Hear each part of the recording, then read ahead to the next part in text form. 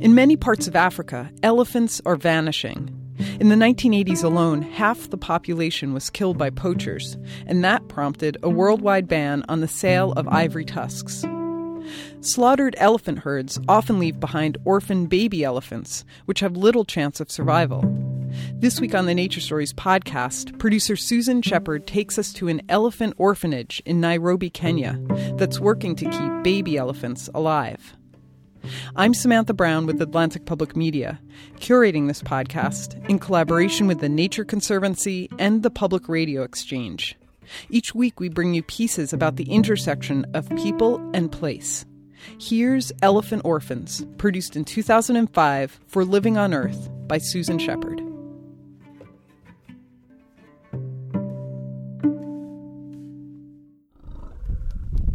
Keeping an orphaned elephant under 2 years of age alive is a tricky proposition under even the best of circumstances.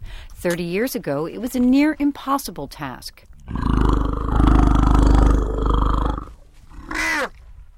Nothing, keepers like Daphne Sheldrick fed infant elephants, kept them from suffering the same fate, starvation. When they first come in, they all just want to die. They've lost their elephant family. They're very, very fragile in infancy, and they can be fine one day and dead the next. It took me 28 years to succeed in raising an infant African elephant. The role of animal protector is one 70-year-old Daphne Sheldrick prepared for all her life. Born in Kenya, she grew up on a farm in the highlands and cared for her first orphaned animal, an antelope, when she was 3 years old. In her early 20s, she moved to Tsavo National Park in southeast Kenya, where her husband was game warden, and she spent 30 years there learning about the psychology and sociology of elephants. You know, when you take on an elephant, it really is a lifetime, and I've been working now with elephants for 50 years. The key to keeping baby elephants alive, says Sheldrick, was finding the right formula to feed them. They couldn't digest the fat content in most milk formulas, though no one knew that was the problem until Sheldrick stumbled on something that worked through sheer luck and trial and error.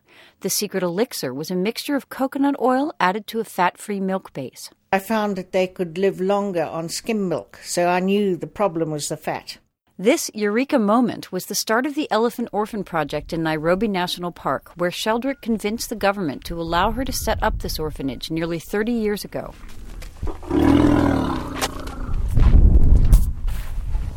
On a bright, warm day in Kenya, young elephants romp in a dusty clearing. They are the current crop from the more than 60 young elephants that have been brought here over the years. Edwin Lusici, their 27-year-old keeper, says they are thriving.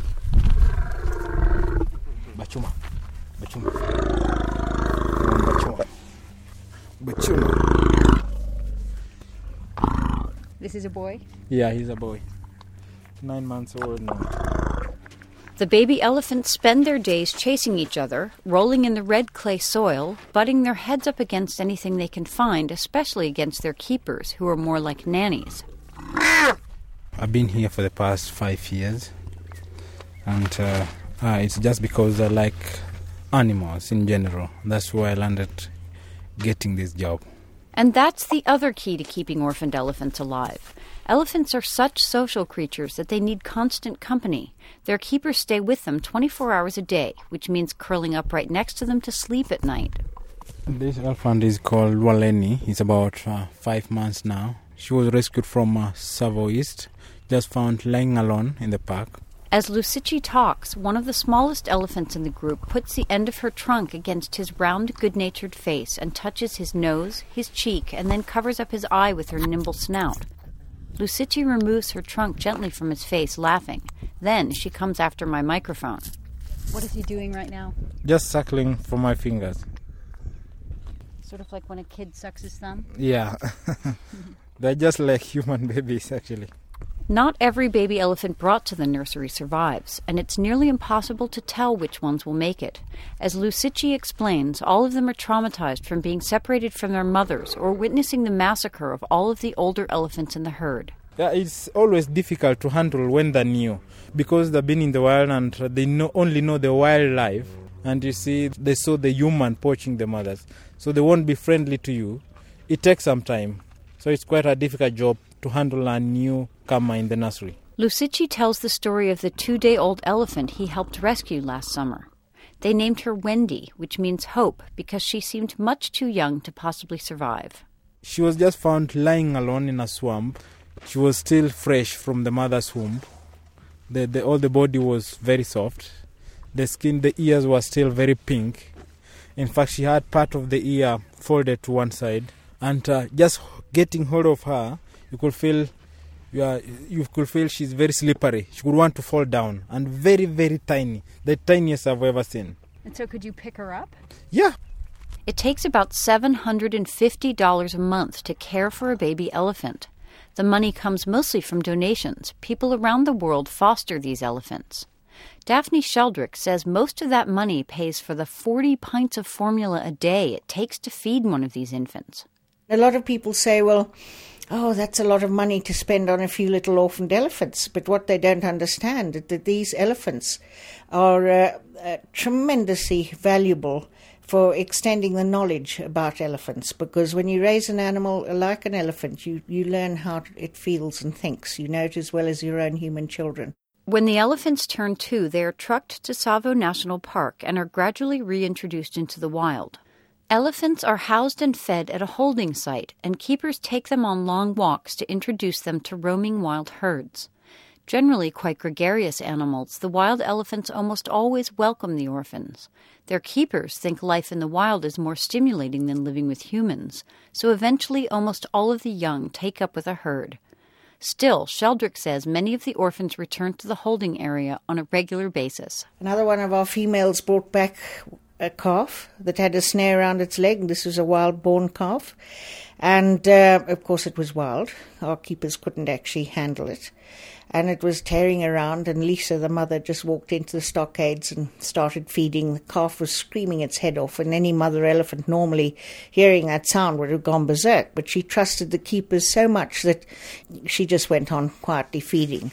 And then the other orphans surrounded this calf and sort of held it in the middle so it couldn't escape, so that our keepers could crawl underneath their bellies and remove the snare from that leg. And that just shows how intelligent elephants are and how they can reason and think. Yet, Sheldrick is the first to say that her orphanage doesn't replace elephant families. Elephants are so smart and so complex that most people who study them say we don't know the true trauma they face when they've known the violent death of a family member and lose their communities. And because we can't know, Sheldrick does what she can to give back to these creatures what they've given to us. Recent stories about the tsunami in Indonesia, where the elephants knew the moment the earthquake happened under the ocean and started fleeing uphill.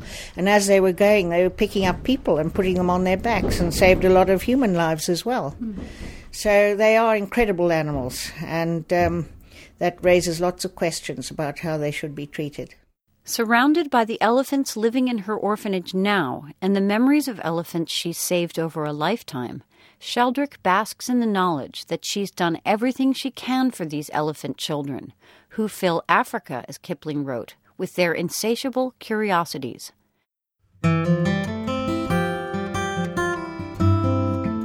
Susan Shepard produced that piece in 2005 for Living on Earth.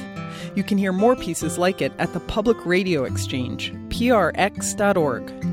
The Nature Conservancy provides support for this podcast online at nature.org/stories, committed to protecting nature and preserving life. I'm Samantha Brown with Atlantic Public Media in Woods Hole, Massachusetts. Join us next week for a brand new Nature Stories podcast.